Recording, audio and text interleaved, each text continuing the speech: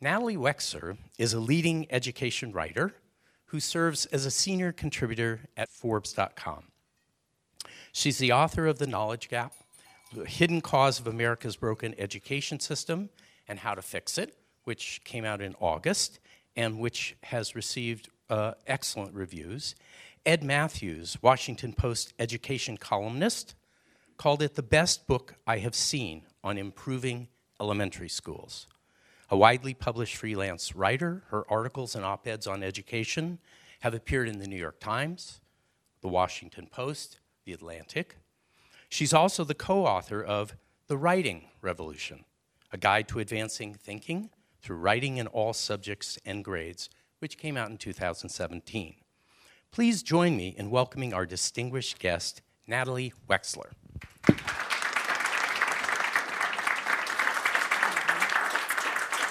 Well, thank you, Leonard, for that kind introduction, and thanks to both Leonard and Dana for inviting me here. And thank you all for turning out. It's great to see such a large crowd to hear about a problem that you may not have heard about before and whose importance, I think, is hard to overstate. But I thought first I would talk a little bit about how I came across this problem and why I decided to write this book, The Knowledge Gap. About 10 years ago now, I got very interested in education reform, and there was a lot going on in Washington, D.C., where I live. We have almost 50% of our kids in Washington, D.C. go to charter schools, and I was on the board of a charter school. I went to every panel discussion of experts that I could attend, and I read everything I could get my hands on about education. It seemed to me, and it still seems to me, that education, it was not only sort of intellectually fascinating, but it is incredibly important. It is, I believe, if we really want to advance social justice, social mobility, and end multi-generational poverty, improving education is absolutely necessary. And we have what is known as often the achievement gap in this country, which is essentially a gap in test scores between kids at the top end of the socioeconomic spectrum and towards the bottom end of the socioeconomic spectrum. And it's a very stubborn gap. Depending on which group of scholars you ask, it either has increased substantially in the last 40 or 50 years, maybe as much by as much as 75%, or the best case scenario is it has simply stayed the same over 50 years. And it's equivalent to about 3 or 4 years' worth of education. So it's a substantial gap. And it's not even as though there's a gap, but maybe all boats have risen. If you look at the achievement of 17-year-olds, that has not budged in the last 50 years either, although it's improved somewhat at lower grade levels. But the point of education is not to produce 4th graders or even 8th graders who can ace a standardized test, right? So high school is important. And so after a while, I have a background in journalism. I started writing about education, learning even more about it. But there was one mystery that I really wanted to solve. And that was this. At the elementary school level, things were looking pretty good. You'd go into model classrooms, there would be tours, and the kids all looked engaged and eager. And the test scores appeared to be rising. Middle school is a little bit rougher, but things seem to be improving. But then high school was a disaster. I mean, even the model classrooms that they would take us groups of education reformers into, there would be kids asleep with their heads on their desks, or there would be very few kids in the classroom because they hadn't bothered to show up. I'm talking about high poverty high schools. And the test scores were completely stagnant. So the question in my mind, the mystery was, what's the problem with high school? And I'm not the first to ask that question. Education reformers have been asking that question at least since 1983, when the modern education reform movement began with a report called A Nation at Risk. And Bill Gates focused on high school. People are still asking, what's the matter with high school? So I decided to volunteer. I thought I'd help some students at a high-poverty high school with their writing, which was pretty naive of me. First thing I discovered was they weren't getting any writing assignments. And I then discovered that they really needed a lot of instruction in writing, and I was not adequate to that task. But the other thing I discovered was I would bring in things for them to read, to have them write in response to. And they couldn't understand these articles that I was bringing in, which seemed to me to be fairly straightforward. They didn't know about things like the Supreme Court, for example. They didn't know what that was. They didn't know words like admirable. I mean, some of them did, but some of them didn't. Or the concept like percent. And I remember asking a teacher there who I'd gotten to know, these were 10th graders, I said, what have they been doing for the past 10 years? I mean, there was nothing wrong with their brains. So what? And I remember him saying, we ask ourselves that question all the time. So the mystery had only deepened. And I'd like to say that I just figured this out all by myself, what the answer to this mystery was. That's not how it happened. In fact, it was kind of accidental. I happened to be talking to a veteran educator who was a friend of mine. And long story short, she explained to me that in elementary schools, we're not even trying to teach kids anything substantive, which I had a hard time understanding at first. I was like, well, what are they doing? So that set me on a path of investigation. And what I ended up discovering was what everybody told me was the bright spot in education, elementary school, was actually where the problems really begin to a large extent. The problems that become so apparent in high school do not begin there. So what is it about elementary school that's a problem? Well, we have always spent a lot of time in elementary school teaching reading. Makes sense. Kids need to read. But I want to be clear about this. There are two different aspects to reading. One is decoding, just figuring out how to sound out words. So that is a set of skills that need to be taught explicitly. And first you have to hear the individual sounds in words, and then you have to connect those sounds to letters. There are a lot of problems in this country still with the way we teach decoding. We usually are not teaching it in a way that really corresponds to what scientists have found works. But I'm not going to talk about that. I'm going to talk about the other aspect of reading. So I'm going to assume that you have a fluent decoder. And the other aspect of reading is comprehension. And so we spend a lot of time in elementary schools and beyond teaching reading comprehension. So how is that done? Generally, comprehension is viewed as a set of skills. Skills like finding the main idea, making inferences, comparing and contrasting. And teachers will model those skills. And then the other aspect of this is that students go off to practice those skills on books that have been determined to be at their individual reading levels. So that's the two components of this. And those individual reading levels may be years below the kid's grade level. So teachers will periodically give kids brief comprehension tests, and the teacher might say to the kid, okay, you're a level L. Well, that's a second grade level. The kid might be in 5th or 6th grade, but he or she is directed to a basket of books that are at level L and said, okay, those are the books you can use to practice your skills. And neither the modeling of the skills nor the practicing of the skills is connected to any particular content. The teacher will choose a book not for what it's about, but for how well it seems to lend itself to demonstrating, determining the author's purpose or sequence of events or whatever the skill of the week is. And then the basket of books is arranged, again, it could be a random variety of topics, and it could be fiction. They've been determined to be at a certain level because of the length of the sentences, the length of the words, things like that. So there's really no particular coherence in terms of topic or content. And the theory is that if a kid practices those skills at books that she can read pretty easily on her own, she'll get better and better, and she'll move up this ladder of text complexity and catch up to where she needs to be. And if you can find the main idea in a 2nd grade level text, you get really good at that. You can find the main idea in a high school level text, too. So the problem with this theory, which is nearly universal in American elementary schools and beyond, is that it doesn't correspond at all to what cognitive scientists have found about how reading comprehension actually works. what cognitive scientists have found is that these skills, like finding the main idea, they're not really skills. It's not a skill like riding a bike or playing tennis or decoding words, where if you just keep practicing it, you get better and you can apply it generally. Instead, those skills really depend, or your ability to find the main idea of something really depends on how much background knowledge and vocabulary you have relating to the topic. So, for example, there was an iconic experiment done back in the late 80s where researchers went into, they took a bunch of junior high school students, and the idea was to test what is more important, general reading comprehension skills or knowledge of the topic.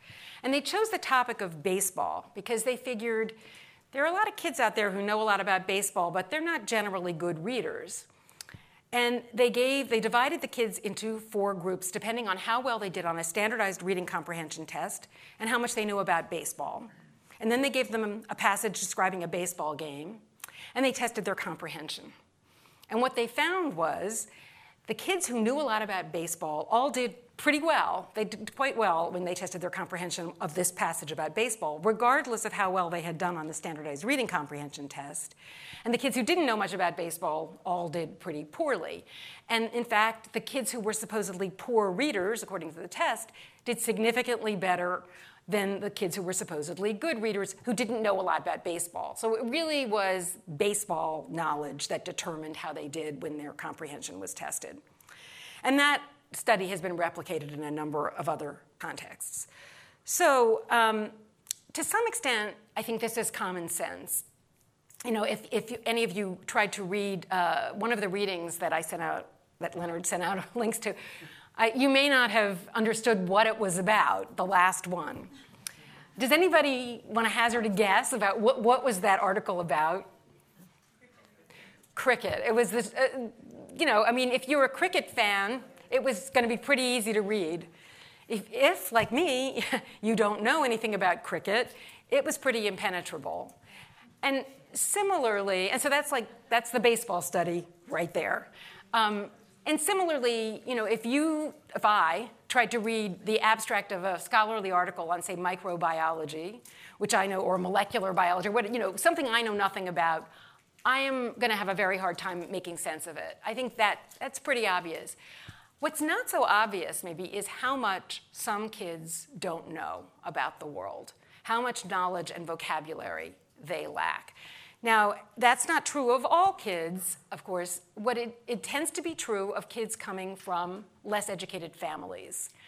Kids from more highly educated families are immersed in sophisticated knowledge and vocabulary pretty much from birth. And the others rely on school for that knowledge, generally. I mean, all kids have knowledge, but the kind of knowledge that's going to help you in school, kids from less educated families are just less likely to have that. And they start out school with less of that knowledge and vocabulary. And what happens is the gap between them and their luckier peers expands for every year they're in school. Because the kids who start out with more knowledge and vocabulary keep reading, they're able to read more sophisticated texts. And when they read those more sophisticated texts, they are continuing to absorb more knowledge and vocabulary. Because one thing about knowledge of the topic is it doesn't just help with comprehension. It also helps with absorbing and retaining additional knowledge. There's a metaphor that knowledge is like Velcro. It sticks best to other related knowledge.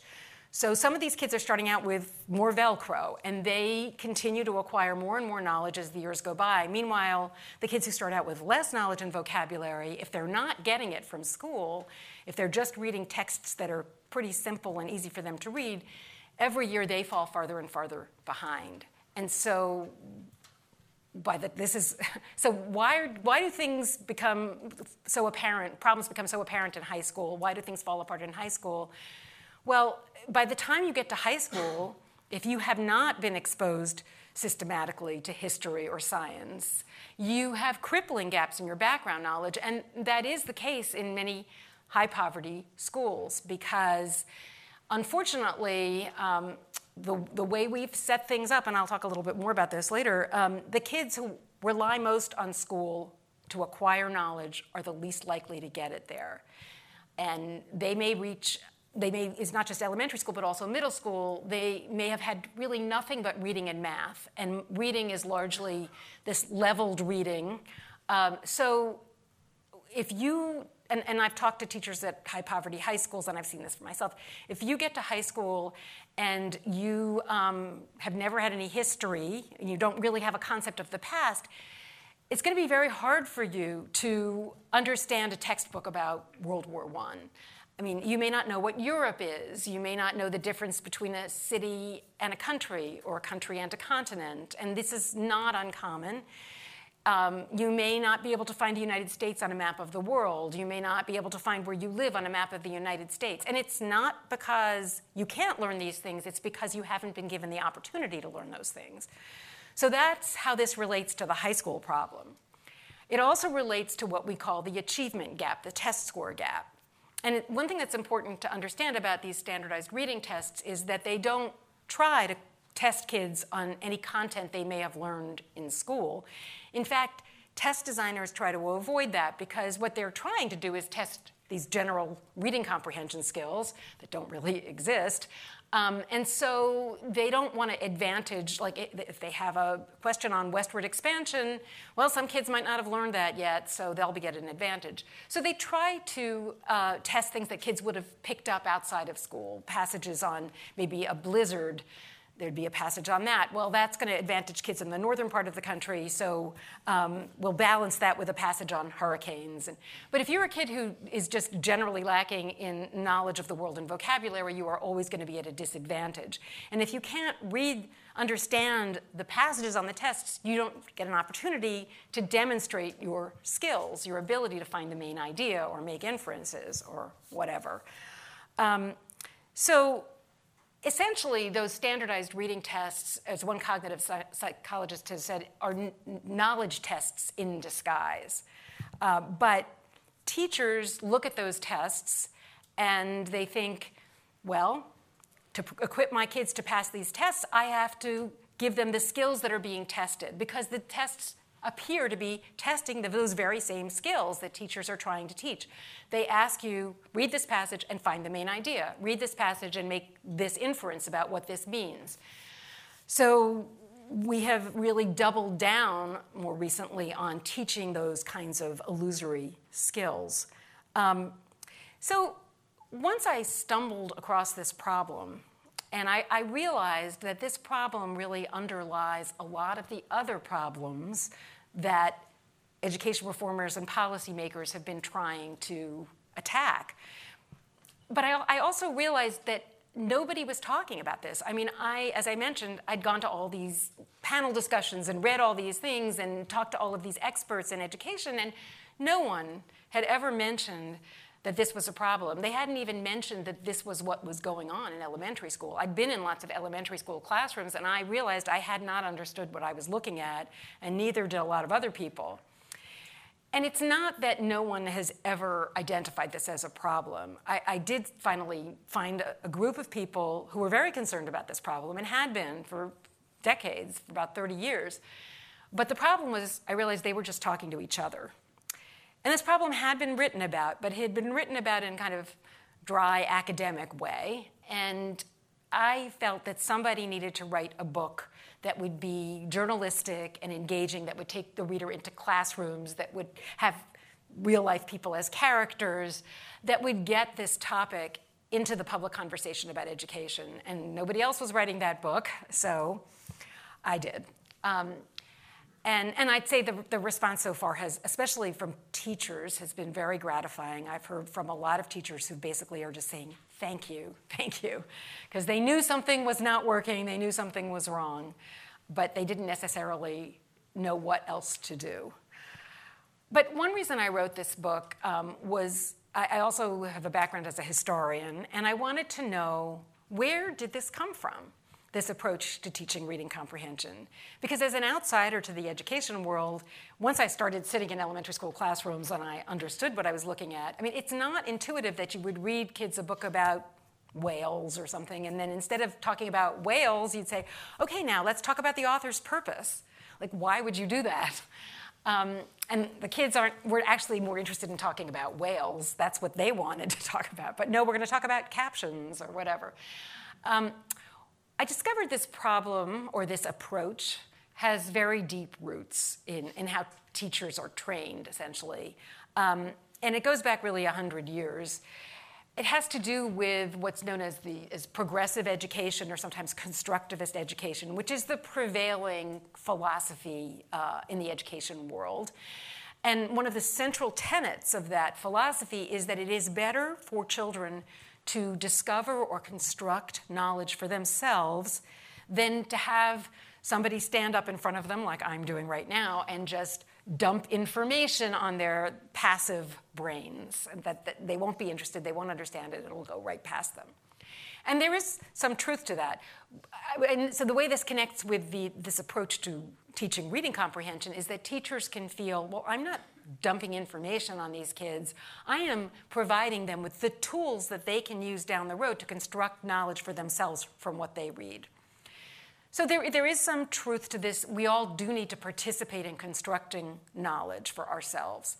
But there's a difference between discovering knowledge and discovering information for yourself, the information you use to construct knowledge. And essentially what we've been doing is expecting kids to discover information for themselves. And when you're starting out with very little information about topics in history or science, or very little information about the world, to expect kids to discover that information for themselves is at best a tremendously inefficient proposition.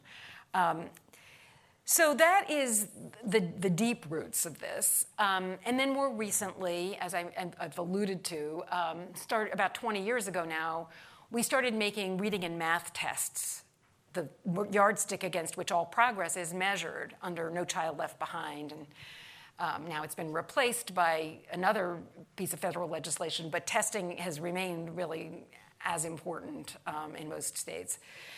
And I'm not against testing per se. One thing that those tests did was to uncover some hidden inequities in our education system among demographic groups. And if you could get an A at one high school and you'd think you were doing just fine, but in fact, that A was not equivalent to an A at another high school. And so what the tests did was to reveal these inequities. But the tests did not tell us how to address them.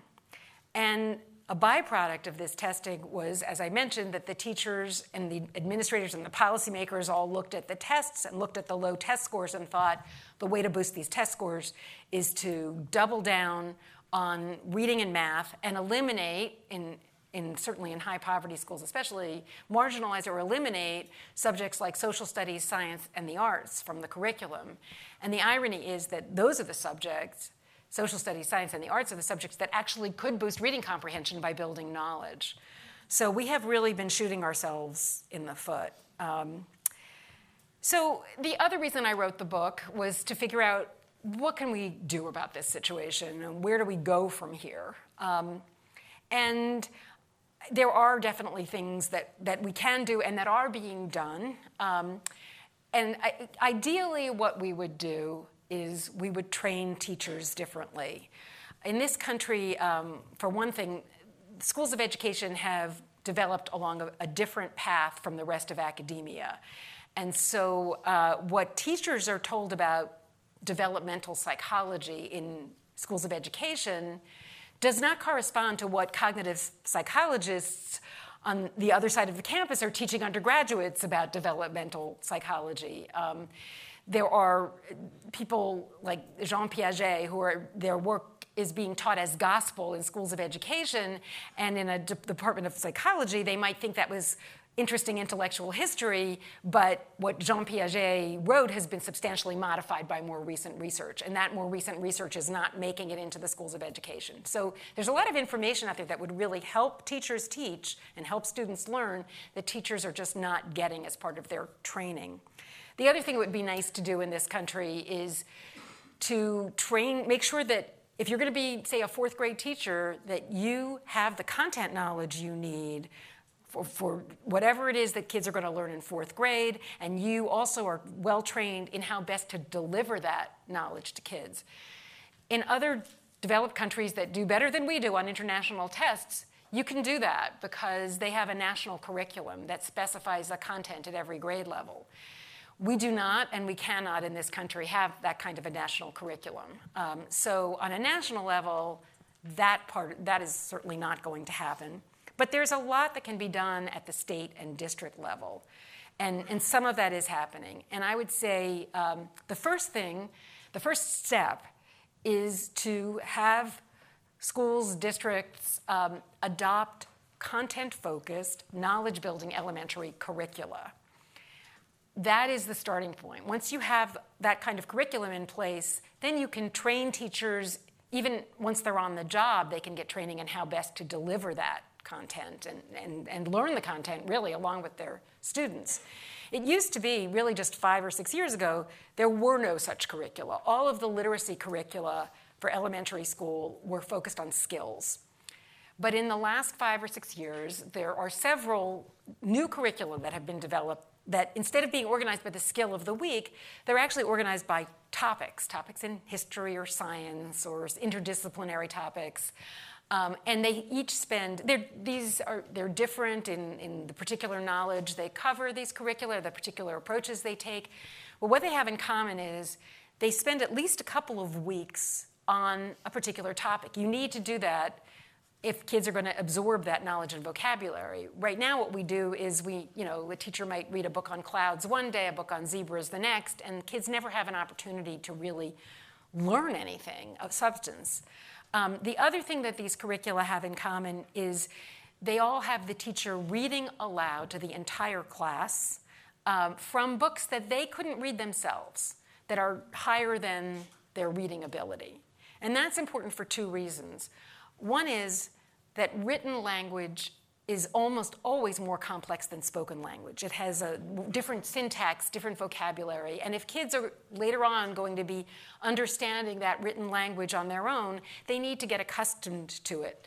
The other important thing is that kids can absorb more through listening, more sophisticated concepts and vocabulary through listening than through their own reading, on average through middle school.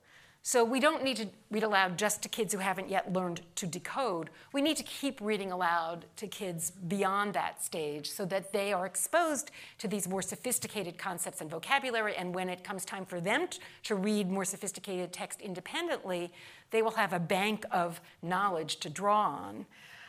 The other thing I want to just mention is it's not necessary. I hope I haven't given you the impression that if you don't reach kids at the elementary level, forget it, it's too late, there's nothing you can do. It is more difficult to address knowledge gaps at the high school level, but it can be done. And the most promising way I've seen of doing that is to teach kids how to write, explicitly teach kids how to write about the content they are learning. Writing is potentially the most powerful lever we have for building knowledge. And I'll just briefly, I can return to this if people are interested in hearing more about it, but writing, unfortunately, hasn't been studied much by cognitive scientists, but they have studied other things that come into play in writing that are very, very powerful boosters of comprehension and retention of information. So, for example, one of these things is what's known as retrieval practice, or sometimes it's called the testing effect. And it's been studied mostly in the context of quizzing or self-quizzing. But the basic idea is if you try to recall information you have slightly forgotten, the process of trying to recall that information actually cements that information in your long-term memory. And that's what we do when we write. We are trying to recall, unless you're just copying a paragraph, you need to think and remember something that you knew, that you read, you heard. The other thing that comes into play is something called the protege effect. And that's been studied mostly in the context of having one student explain something to another student, teach another student. But what's at issue, what the effect derives from is explaining something in your own words, putting something in your own words. And that, again, is exactly what we do when we write. We have to put things in our own words. So we're recalling things, putting them in our own words. It's potentially so powerful that, if you don't have that other half of the Velcro for the new knowledge to stick to, this writing process can substitute for the missing half of the Velcro. The problem, the caveat is that writing is very, very difficult, way more difficult than we have recognized. We've kind of expected kids to just pick it up. We really have not taught writing explicitly. It's more difficult than reading. For some reason, we have not studied it as much, but it's expressive rather than receptive. So it's really hard, and it's so hard for inexperienced writers that if you ask them to write at length, it can be really overwhelming because you have to juggle so many things, everything from spelling and word choice to organization of your ideas, and that cognitive load is so great that your writing's probably not going to be very good, but you're also not going to have the cognitive capacity to really think much about the content you're writing about. So you miss out on those potential powerful knowledge-building effects. So the solution there, and this is something that you can do at any grade level. It is one of the few things that works at the high school level. The solution is to modulate that cognitive load by not asking students to write at length if they still haven't learned how to write a sentence. And there are lots of high school students that cannot construct good, coherent sentences. So if you start at the sentence level, you're both teaching them how to write good sentences, and they will not write a good essay if they can't write a good sentence, but you're also freeing up space in their working memory, essentially, for them to think about what the content is and to build their knowledge. And as Leonard mentioned, a couple of years ago, I co-authored a book called The Writing Revolution, which sets out my co-author's method of teaching writing and content at the same time. She's the veteran educator who explained to me that elementary schools were not even trying to teach anything substantive. And she also developed this method of teaching writing. So I would just end, I do want to allow a lot of time for questions, but I do want to just end by saying, the picture is not all bleak.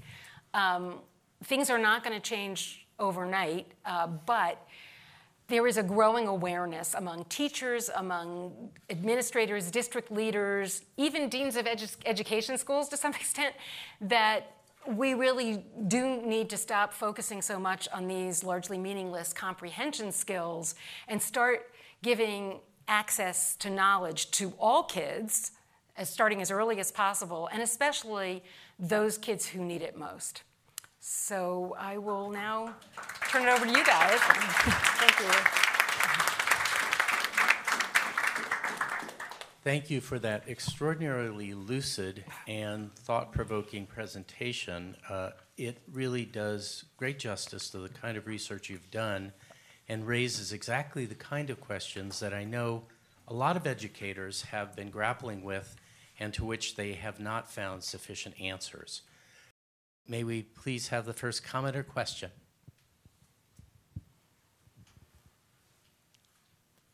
Oh, yes. Thank you very much. That was fascinating. I'm interested in, the content approach that you're talking about in building knowledge and these building blocks of knowledge. I'm interested whether in the ideal situation then that content, that knowledge is coming from the teacher, or there needs to be an effort on the part of the teacher to get a sense of where the student is and to build on where that student is. And if that's the case, are we moving towards another catchphrase that I've been hearing recently that is individualized learning? And what does that mean? Yeah, well, thanks for asking that. I think, there is a lot of talk about personalized learning or individualized learning, but there is room for that. There's a space for that. But what we have right now is really we have tracking in elementary school, and that's what personalized or individualized learning can become if you're not careful. The important thing is to give all kids access to the same content, and they may respond to it at different levels. I mean, if you're asking them to write about it, one kid might write a paragraph, another might write a sentence, another might just find an idea, in the text somewhere. But I think it is really dangerous and unfair to certain kids to compartmentalize them, and it destroys the community of the classroom if kids are not all accessing the same content. It's true that there are going to be variations in background knowledge, but I think the best way to deal with that is to, provide the same content for all kids, usually, and it doesn't have to be a lecture. I mean, one of the things I did for the book was I followed a couple of early elementary classrooms through a school year. Well, actually, it turned out to be 3 because I got kicked out of one classroom, but that's another story. But the idea was one classroom that was skills-focused, using the standard approach, and the other that was using a content-focused knowledge-building approach. And in the content-focused classrooms, this particular curriculum, it consisted of the teacher reading aloud to kids, essentially stories, and pausing periodically to check for comprehension and to ask good questions that would get the kids thinking about what they were listening to. And not every read aloud, but I would say 9 times out of 10 when I was in that classroom, the kids were fascinated by the read aloud. So that, yes, there's going to be some kid who's already familiar with, the Greek myth of Daedalus and Icarus, maybe, and some kids who aren't. But even the kids who've already heard something about it, they're not going to be, they can still be engaged. And it's better to err on the side of duplicating information for a few kids than assuming a lot of knowledge that may not be there. Because kids don't always raise their hands and say, excuse me, what does that mean? I was in another second grade classroom where the teacher, this is why curriculum is so important. In that classroom, the teacher was trying, he'd been using a skills-focused approach, and actually this was the charter school where I was on the board, and because I kept hammering away at this at every meeting, they were trying to introduce some content. So this teacher, in an effort to introduce some content, had given all of these second grade kids, and this was an entirely low-income African-American population, something to read about slavery. And it was pretty sophisticated. It was about the differences in slavery between the North and the South and the economics of slavery. And the kids, after 20 minutes of everybody struggling to read this, he discovered by accident that the kids did not know what slavery was. The assistant teacher said, excuse me, I think some of our friends don't really know what slavery is. He said, raise your hand if you think the slaves got paid. And they all raised their hands. So, you really, it's better not to assume too much knowledge.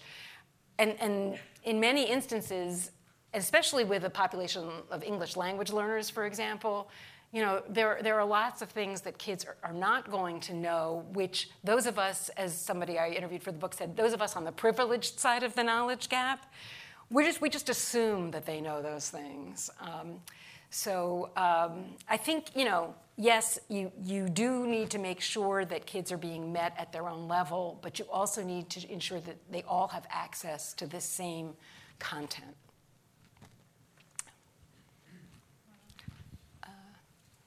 See, there are 2 people down there.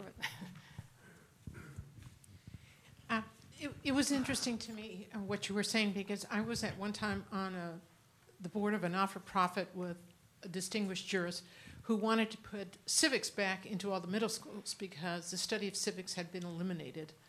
And it's astonishing and pertinent to this group here because I think you can see the lack of that knowledge in our current political environment.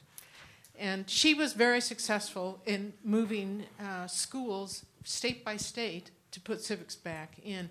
And I think that goes to the content knowledge, that you can't expect kids to become citizens if they don't know what even the word citizen means. Yes, I think, you're right. I think that education is absolutely crucial if a democracy is going to function.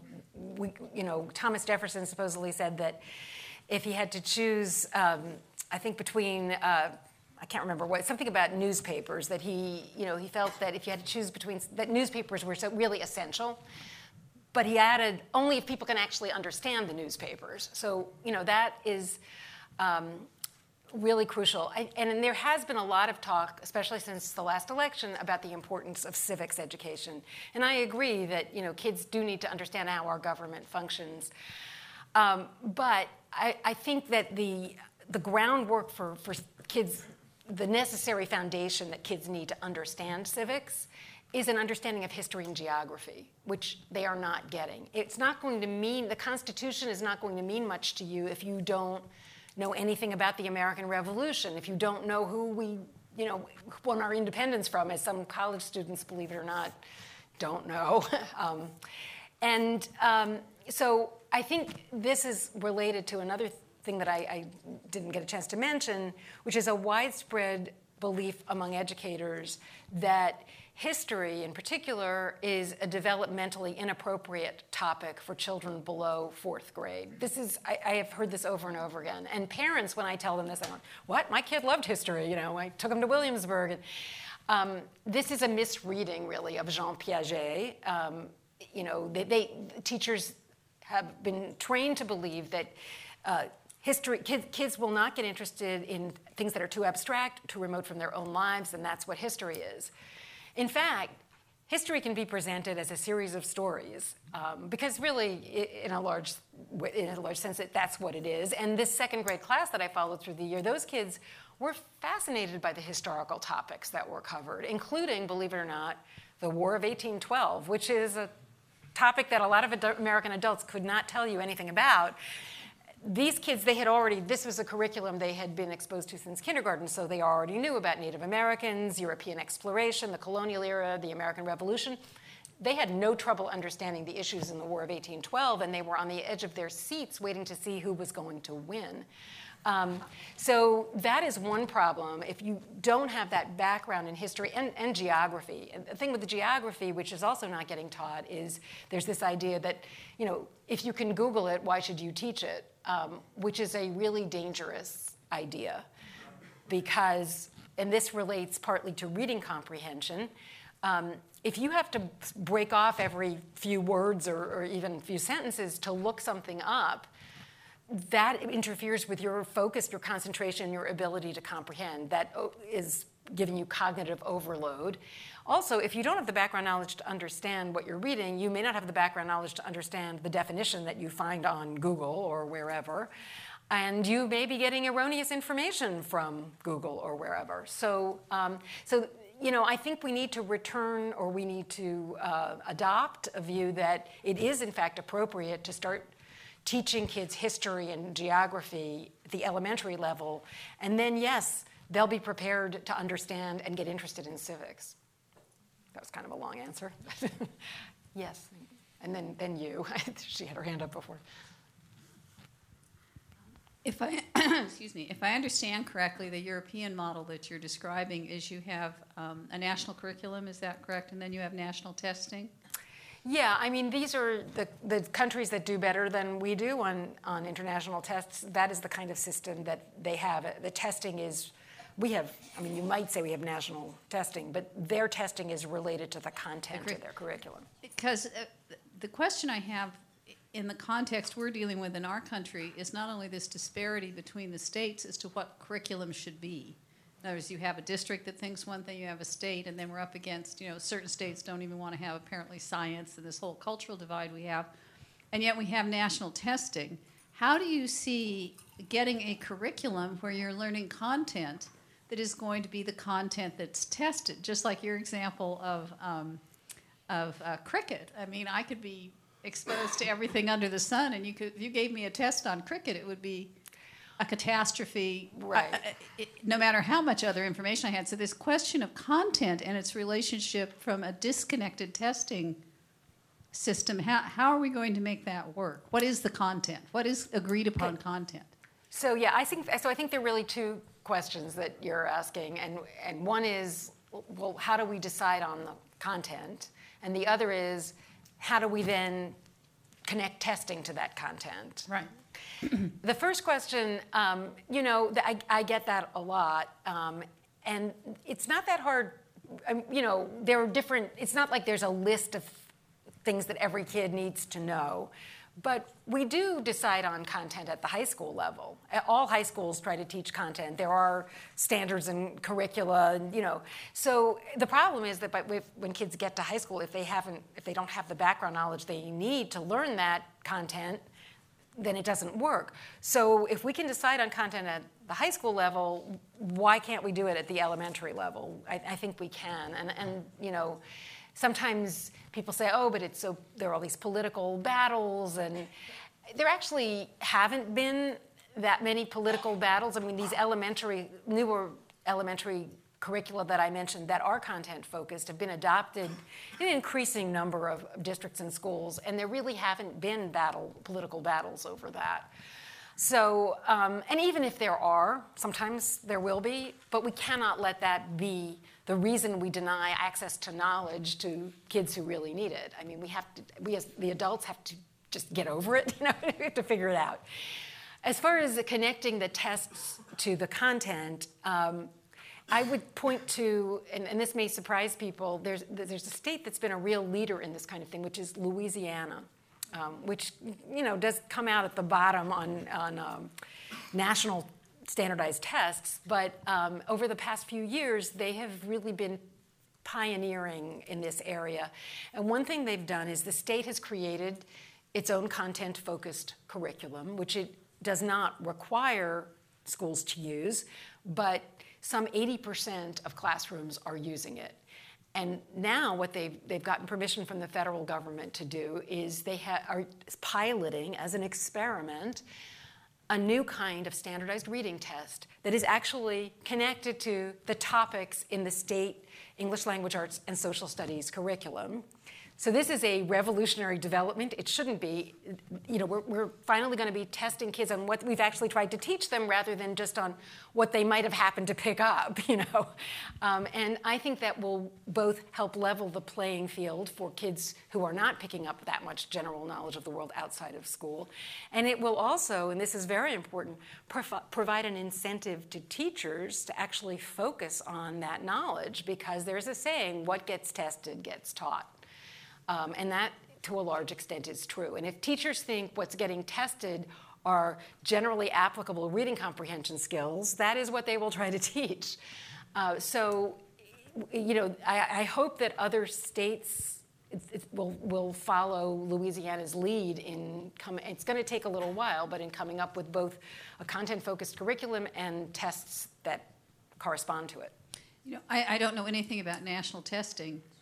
I know there was all this business with No Child Left Behind and the testing nationally. How would the Louisiana model, how does that relate to then you have, do you have national testing currently? I don't know the state of the politics. The high stakes reading and math tests are not actually national tests.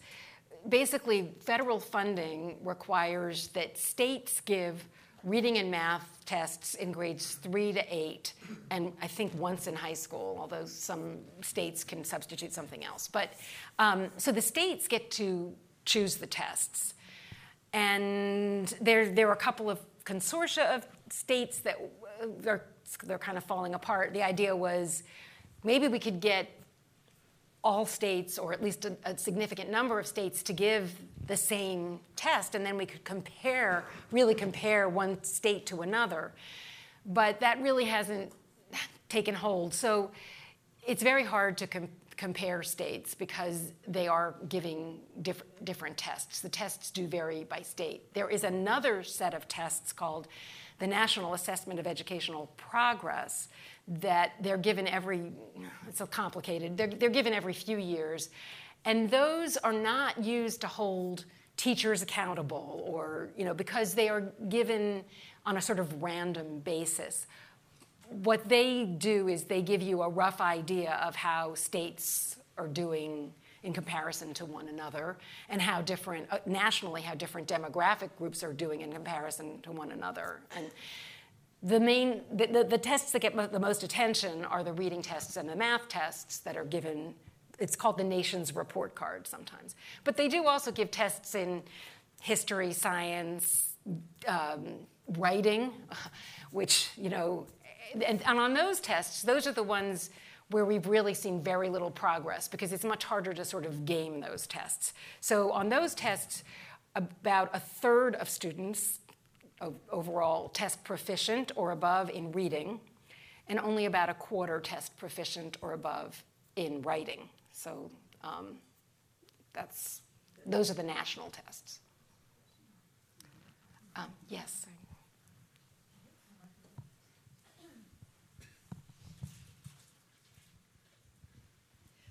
given what you're saying, it would seem, knowing that the state dictates the policy as far as the content, what you teach, and the structure of what's provided during an educational day, if that's true at the state level, then perhaps there's an opportunity in two levels, one at the local level, where teachers have some latitude in deciding how they teach and what else they introduce, and then also at the state policy level, where they decide, they are the ones who decided to eliminate art and phys ed and those programs. So, in California. In California? Well, see, I'm not that familiar with California. I mean, in most, so I'm sorry, did you want to say anything else? No, I was just curious, because I think what you're saying is really important and relevant. And I'm thinking in terms of tackling a problem, I'm process-oriented and policy structure-oriented. So I'm thinking, okay, if this is true, if policy is dictated at the state level, and certainly it goes down to the district level, and there might be some latitude, but not a great deal. When it gets to the district and the local level, then it would seem that the greatest latitude of introducing how, the application of how they do what they do might change slightly, even though they know they have to teach so many hours of math and so many hours of reading and so on. Well, actually, generally speaking, the state has very little control over what actually happens in classrooms. I mean, some states may adopt textbooks. They have standards, but the standards are often quite vague or encyclopedic, so they don't really mean much. And then some states, I think California is one, adopt textbooks or recommend textbooks. They have a recommended list. But the thing is, teachers have always been able to close their classroom doors and teach in whatever way makes sense to them. So, one thing that really surprised me when I started looking into what really is going on is, in many instances, elementary school teachers are told, you create the curriculum, or they're trained to feel that really a good teacher creates his or her own curriculum. So, and this has become especially true, a couple of factors. One is the Common Core coming in, which I can talk more about, but teachers realized that the textbooks that said they were aligned to the Common Core were not really aligned to the Common Core, so they needed to find other materials. And the internet has made it very easy for teachers to do what they've always done to some extent, which is to tweak or supplement whatever textbook or whatever curriculum they're supposed to be using. And so it's gotten to the point where there was a RAND survey that showed that 90-some%, certainly of elementary school teachers, resort to Google and Pinterest and websites like teacherspayteachers.com to create their own curriculum. So we really don't have, there is not that kind of top-down control that I think you're assuming there is in most places. That's my understanding from family members who are teachers. I worked somewhat in the system in Sacramento, so there was a great deal of dictating structure that came down from Sacramento. At what grade level? Maybe that's changed. Well, definitely to the district level, but where they would dictate what subjects you teach, how many minutes you teach them. They would even recommend actual textbooks. So knowing that, it seems, well, for instance, your suggestion that more history needs to be taught, that's one place that putting more history emphasis back into the program could happen at the state level.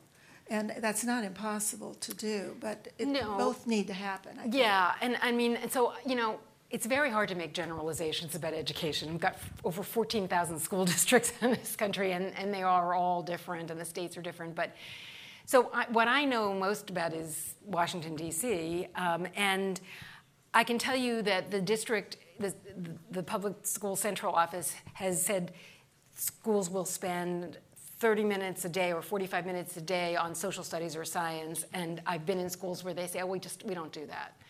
I've also talked to teachers, and I know this is not uncommon. A teacher is supposed to be teaching both English language arts and social studies, for example. But as one fourth grade teacher told me, she said, well, I know what they're going to need for the test are their reading comprehension skills, so she doesn't really do much with social studies. Even when she does teach social studies, she focuses mostly on the comprehension skills. And she said, what's going to be on the test isn't going to be about, sedimentary rock or where the Navajo lived or anything that, we're supposed to be covering. So, teachers are going to make a lot of decisions depending on what they think is going to be tested. And administrators, building level, school level administrators, who certainly in DC, they're under a lot of pressure to raise test scores. So they have eliminated, even if the district, if the central office says you need to spend time every day on social studies or science, they just don't do it. So I'm sure it varies from locale to locale. And I think in California, teachers are not, their evaluations don't, their students' test score growth doesn't get factored into their evaluations. But in DC, students' test score growth does get factored into teacher evaluations, so it makes them even more aware of the tests. Yes. Oh, and I keep looking at this. Next time I'm going to look at this side of the table, but for this next question, I'm sorry.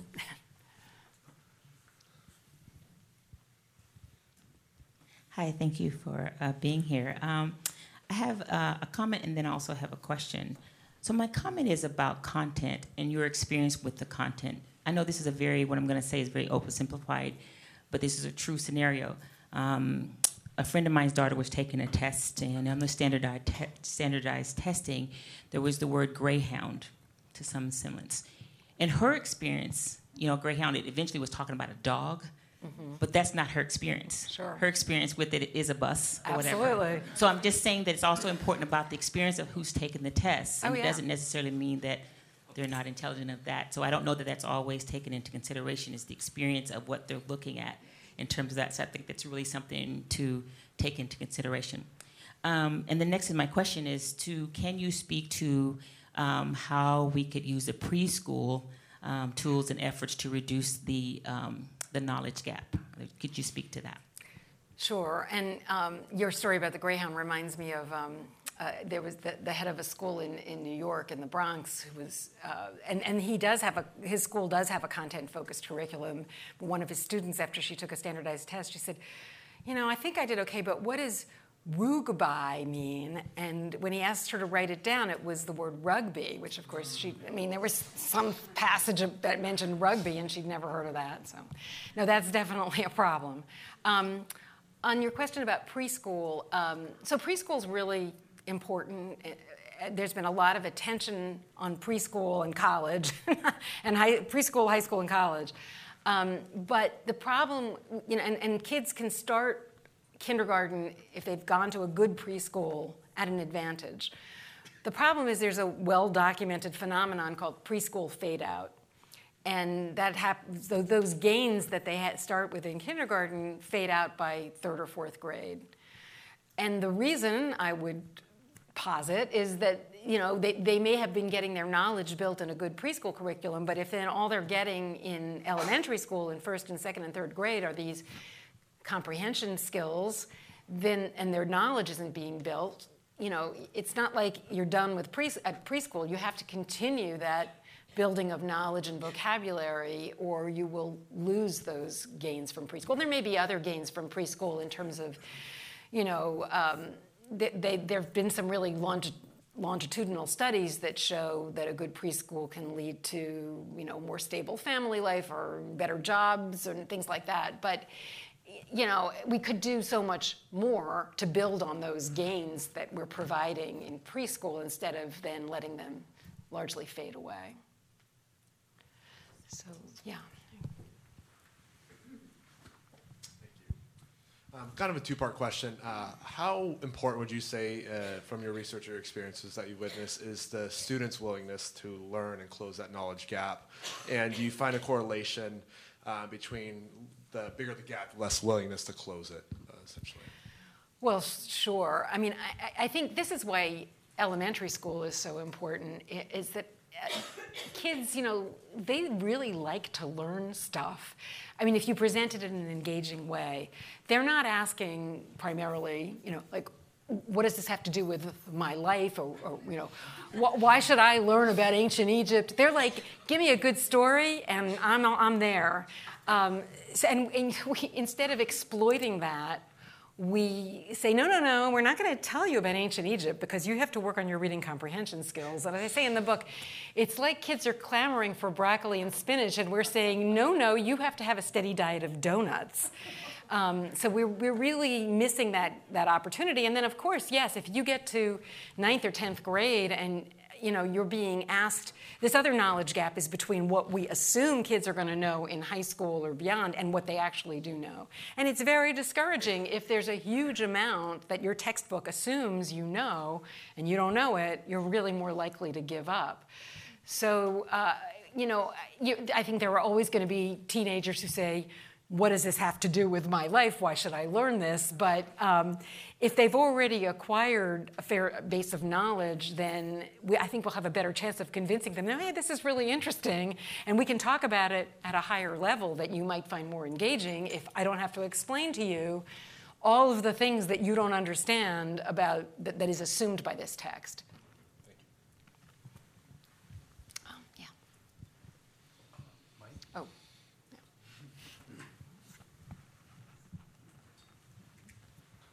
Thank you. I appreciate all your comments. And so my day job is I'm a high school librarian. And if you want to start a 100-thread diatribe on a professional school librarian listserv or social media working group, start talking about leveled readers, especially at the elementary level.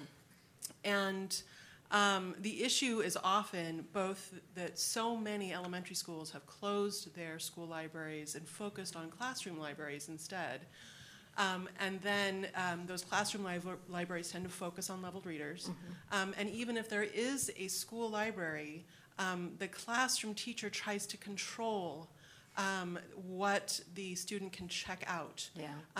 And school librarians are constantly fighting with classroom teachers about allowing students to choose books based on interest, curiosity, and not based on your level L.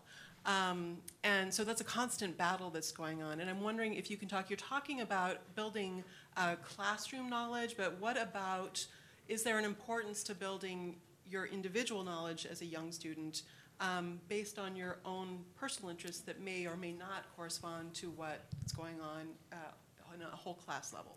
Yeah, and what you're saying reminds me of a story I read somewhere online, from a reliable source about kids going into the school library with their reading levels pinned to their shirts. So if they tried to check out a book that was a level P, but their shirt said level M, then they were told, no, you can't have that book. But of course, yes, there's definitely room there. There should be a time in the day for kids to read whatever they want.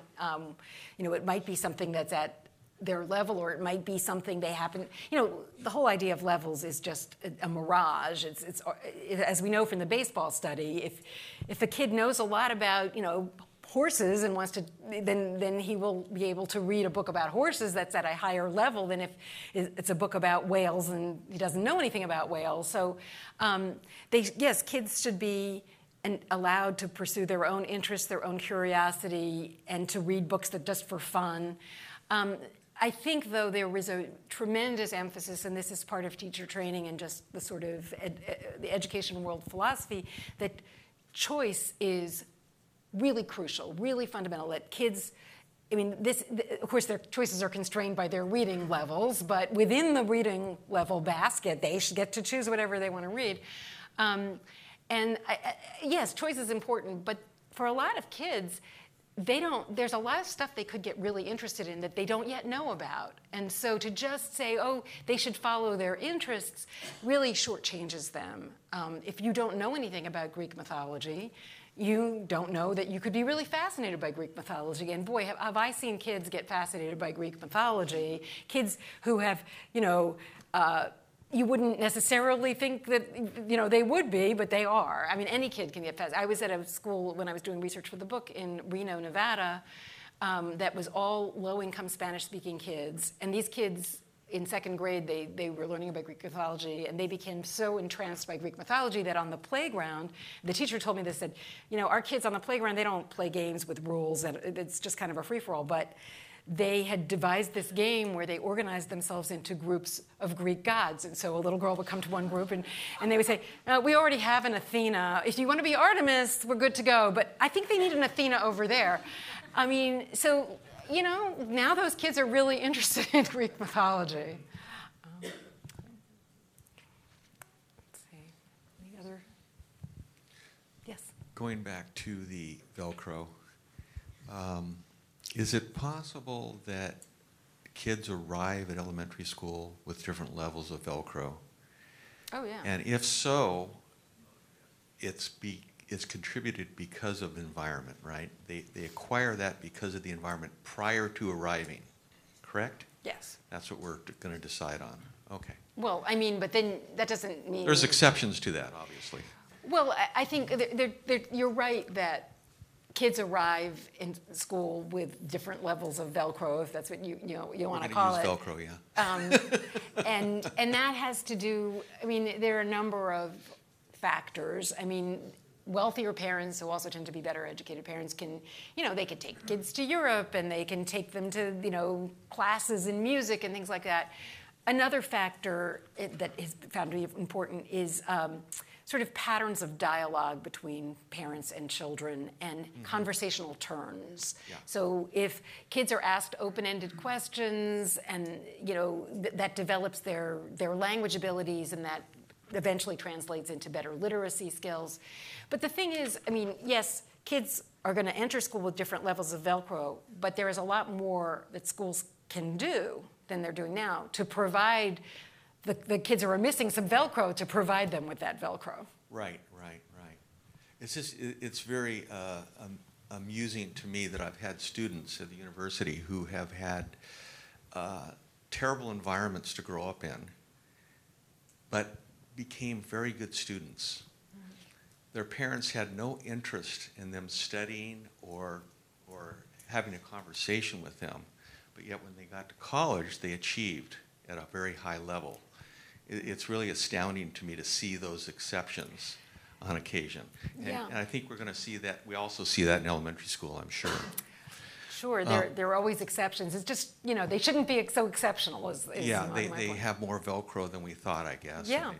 Anyway, and then the second thing I was going to mention was I happened to be at a lecture yesterday by our Vice Chancellor at UCSB, and he was talking about the challenges in higher education and what UC is faced with in terms of the students. And one of the things that was amazing to me is we have students, it's so competitive to get into that school as a freshman. I don't know if you're familiar with the UC system, that they get in with 4.9s and almost perfect scores on the SAT.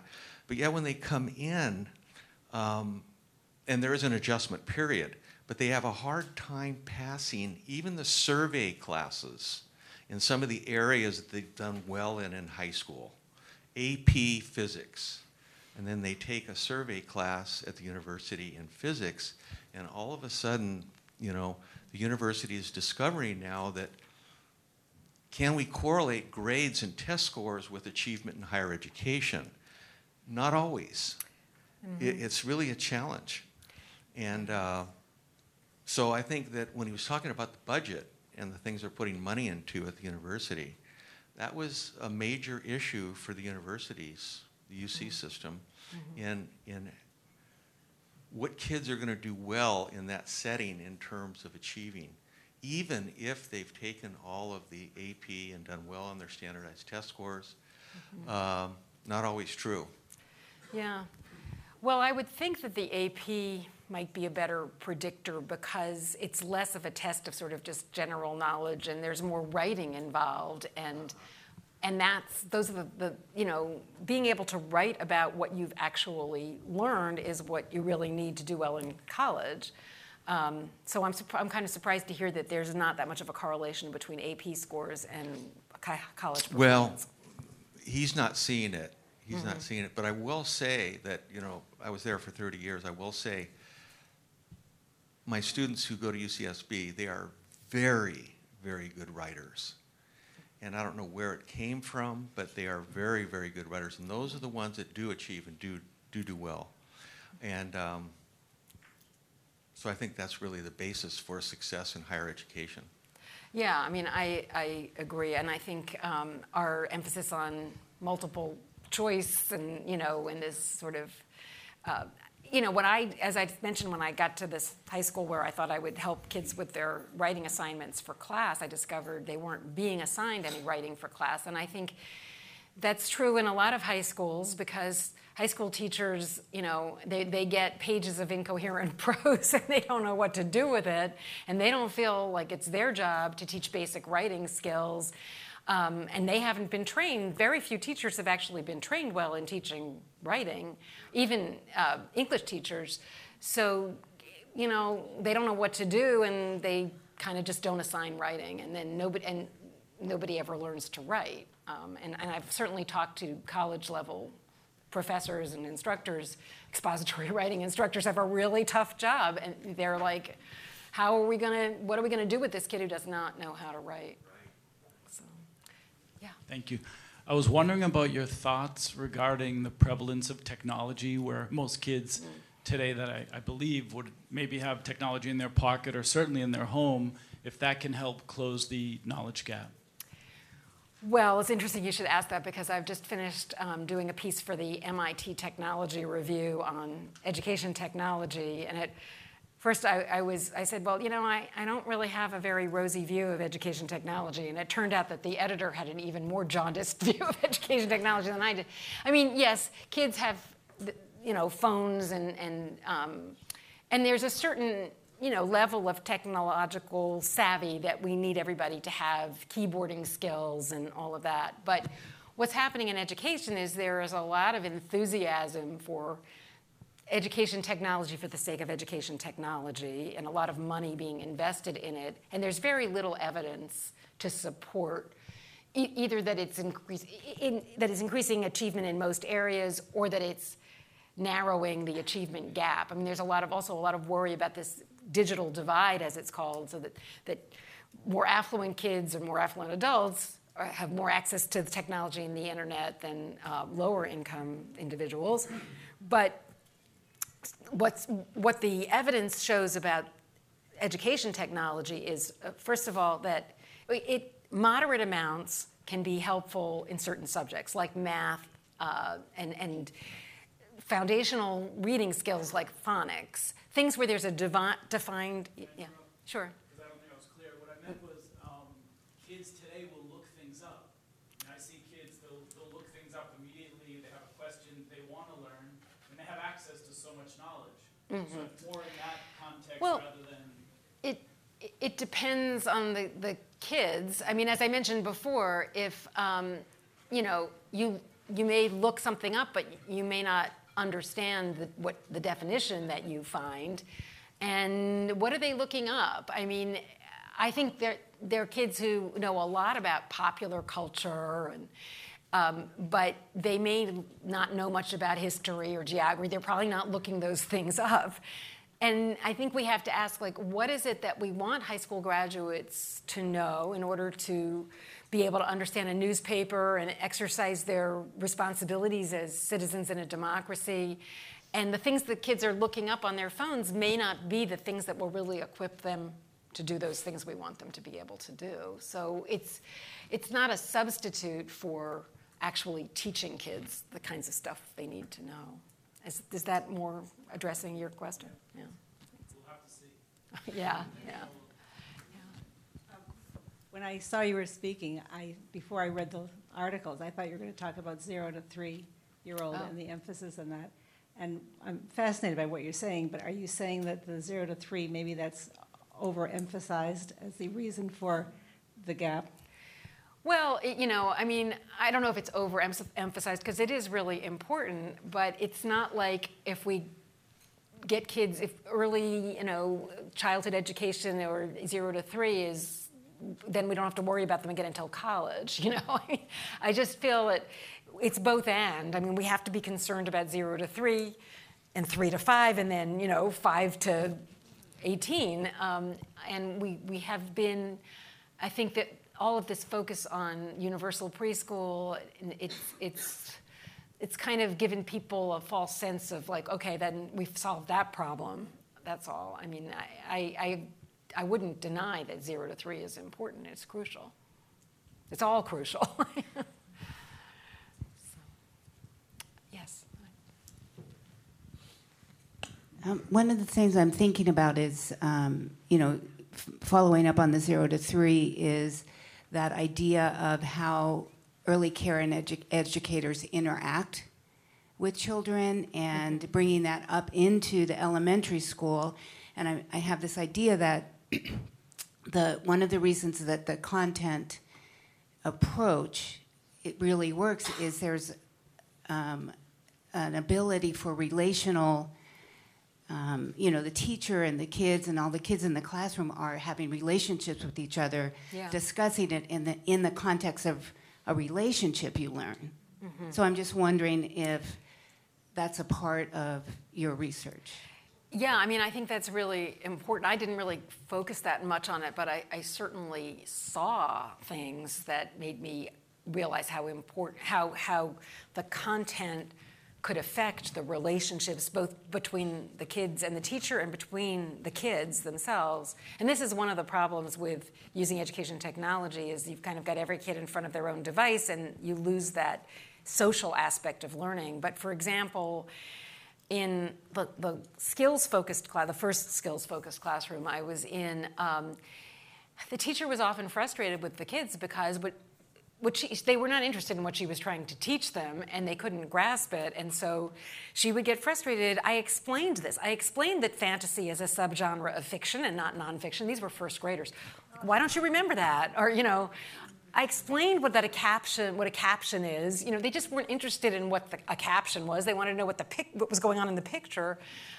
Whereas in the content-focused classroom, the kids were having these really rich discussions that the teacher was guiding, but they were bouncing ideas off each other. And I also saw, this is another thing that I think is really important, teachers have told me when they've switched from this skills-focused approach to a content-focused approach that behavioral problems decreased significantly. And there was one kid in the content-focused classroom, it's a second grade classroom, who is a bright kid, a really sweet kid, but he really loved attention. And so he would wander around the classroom and make weird noises with his lips. And the teacher would sometimes try to, sometimes she would let him do that if he wasn't disrupting things. But a couple of times, he got interested in what the class was talking about, and he actually made really significant contributions to the discussion, and you could see his behavior change. There was one thing in particular I wasn't there for, but he was the kind of kid who just loved pee and poop jokes. And the teacher saw that this was the first time she'd been teaching this curriculum. She saw one of the topics was the human excretory system. She was like, oh my God, why would they choose that for second grade?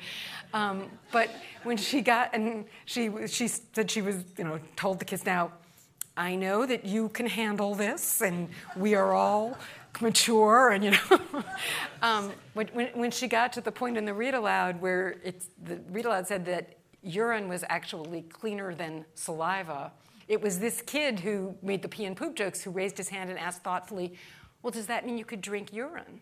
And she was like, yeah, actually, sometimes people have to do that. So, this, it creates a community, it draws in kids who might otherwise be behavior problems. It does, and one of the things that we are concerned about these days is what's called social and emotional learning, and also growth mindset, and those are fine, but we really are not acknowledging the damage we do to kids' psyches every day, millions of kids, by telling them, just do this and you will become a better reader, a better student.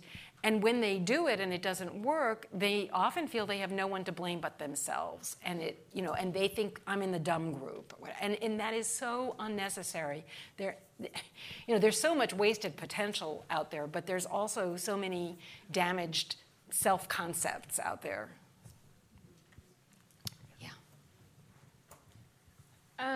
I think my question goes back to the issue of technology, but more so looking at the fact that advancements are leaning towards the use of AI, the artificial intelligence, and automating jobs. And one of those that they're looking at to automate is teaching. And I know that in countries like China, they're already starting to pilot programs that do that, where they're replacing a teacher with a robot or a computer.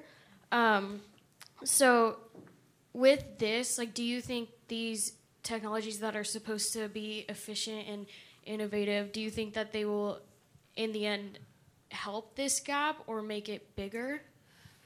Well, that relates to what I was starting to talk about earlier about education technology. Well, one problem with, I think there are limited uses for education technology, and it's perhaps math, and not a lot of it.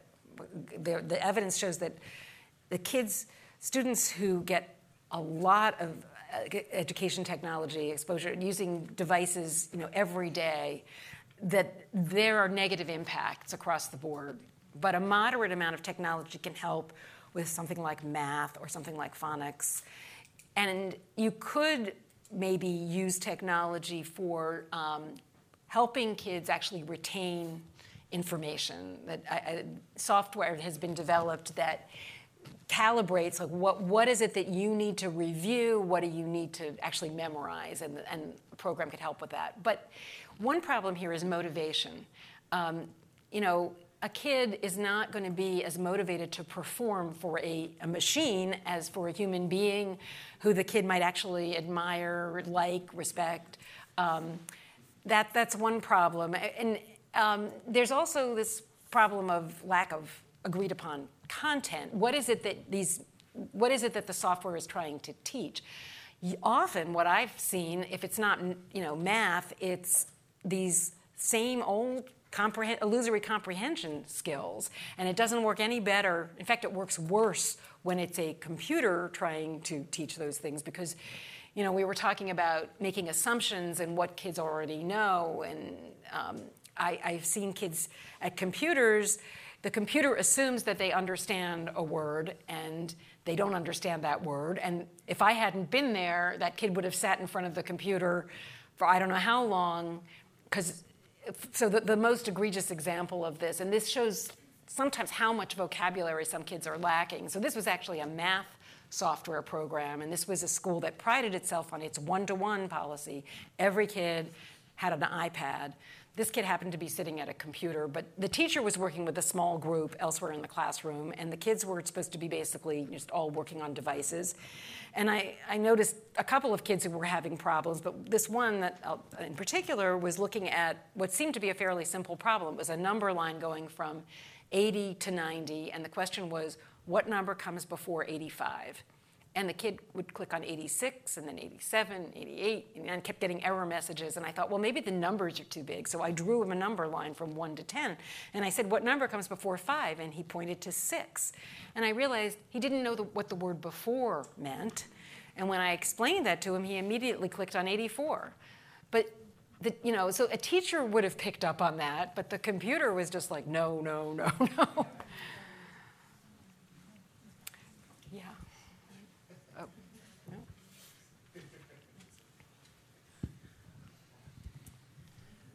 So I work with a lot of teachers in the county, and one of the problems they face is that in a given classroom of over 30 kids, they have students who are 3 or more grade levels behind.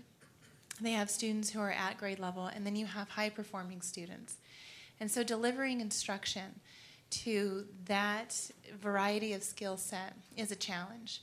And then on top of that, referring to this knowledge gap, teaching content and trying to level the playing field and feed knowledge to a classroom of students who struggle at all different levels.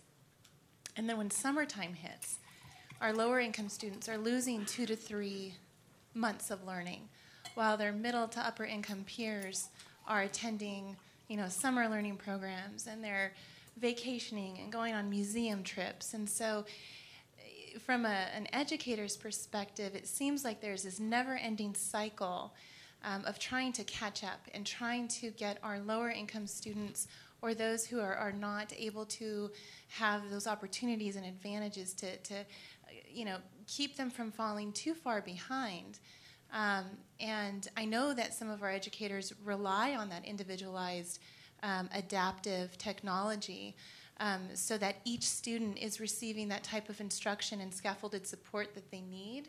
So what would your advice be to a teacher who's relying on that adaptive, individualized technology while trying to make sure that all of her students or his students are receiving the type of content and knowledge they need to be successful in those, comprehension skill sets?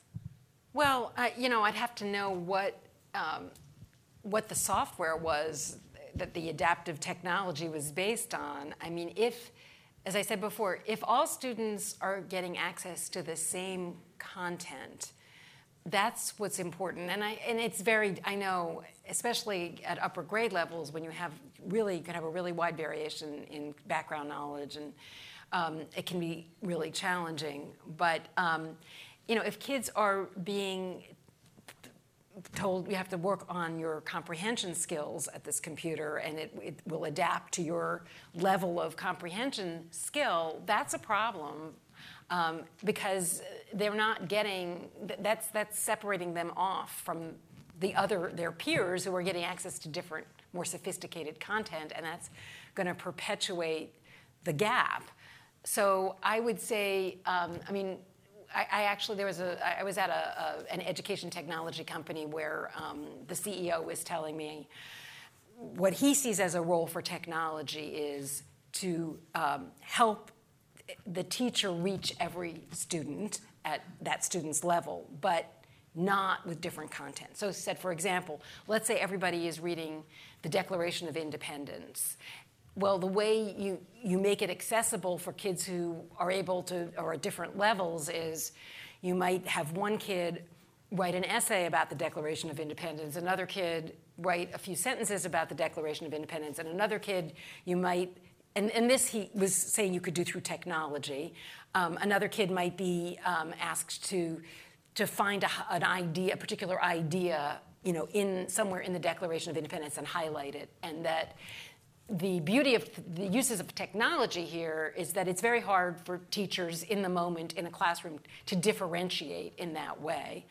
And also that it's invisible to the kids. So the kids don't know who's getting what assignment because they're all, have their own devices. But that assumes that all of the kids are reading the Declaration of Independence. So, what tends to happen in some environments, in like high school environments, is that the kids who are English language learners or whatever will get a simplified version of a text that the higher achieving kids are getting. And so that the higher achieving kids might have a text that says something like, the founders of our nation convened in 1787, and the kid who's an English language learner might get a text that says something like Benjamin Franklin started the country. Those are not the same. That's not the same content, and in fact, the second one is inaccurate. So I think we just really need to be careful about exacerbating these knowledge gaps by trying to smooth the bumps for the kids who are facing the challenges too much. We can't ask them to do things that they simply cannot do. Sometimes that's what high expectations get translated into, and everybody's disappointed. But if we can find a way to give them access to the content in a way that works for them, the same content, and get them to engage with that content in a way that works for them, I think that's our best hope. And it's easy for me to sit here and say that, I know. I'm sure that in the classroom it's really challenging. But I think if we separate, essentially put them on a different track, then we're never going to eliminate the knowledge gap. That I think is utopian. But we need to try to narrow it as much as we can. Yeah. Because the hour is dawning.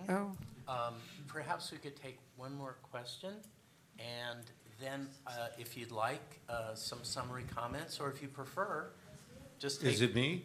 2 more. I got the mic. That's one way of deciding It's things. well, it's a quick follow-up. We in Santa Barbara County have spent a good 10 years with some curated technology, and slowly but surely have inserted it into at least almost all the schools, all the public schools in the South County. And not to be in opposition or contrary to what you just said, they're very content-based in technology because the systems ask the kids during their 1 hour during the day that they're on these computers or iPads, what they're interested in. They maybe have half a dozen subjects. Granted, the entire classroom is not on the same content. And a lot of this is content-based to get better reading skills because it really works with the younger kids. But we've had some tremendous successes, and as of now, we have been virtually accepted into all the school districts in the South County.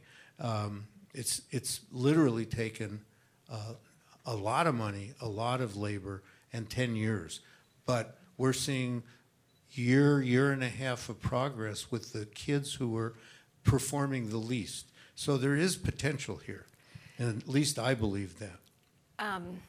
You know, I mean, without knowing more about that technology, it's hard for me to say. But the technology that I've seen on reading in like first and second grade classrooms and a little bit higher level than I've been in, you know, there'll be a selection of topics. Like I remember one was Diwali, crayons, bananas, Barack Obama, and you could choose one, and then there would be comprehension questions. And, you know, the thing is, it is tricky to measure progress and improvement accurately. Yes, you might get better at answering questions about the main idea if you practice that a lot. But that doesn't necessarily mean that when you get to high school, you will have the base of knowledge and vocabulary that you need to do well there and beyond. So it's always been easier to raise test scores at lower grade levels because the tests assume less background knowledge. And so it doesn't mean it's nothing. It's just you've got to be very careful about premising declarations of success on the basis of elementary level test scores because they may or may not mean anything really significant. So I guess that's all I can say about that. Let me ask if you'd like to make any other concluding remarks before we go to reception. I guess I would just say, well, thank you for all of these very good questions. And I think I would say that the trick here is we need to have a sense of urgency because there are millions of kids whose futures are being held back every day as long as this widespread approach continues. At the same time, we have to have a recognition that building knowledge is a gradual, cumulative process. We cannot expect necessarily results in even a year or 2 years, especially if we're going to look at those test scores, because it's really a crapshoot, those tests. Kids may or may not have the knowledge that's being asked for on those tests. So we have to take a longer view and also retain a sense of urgency about engineering change.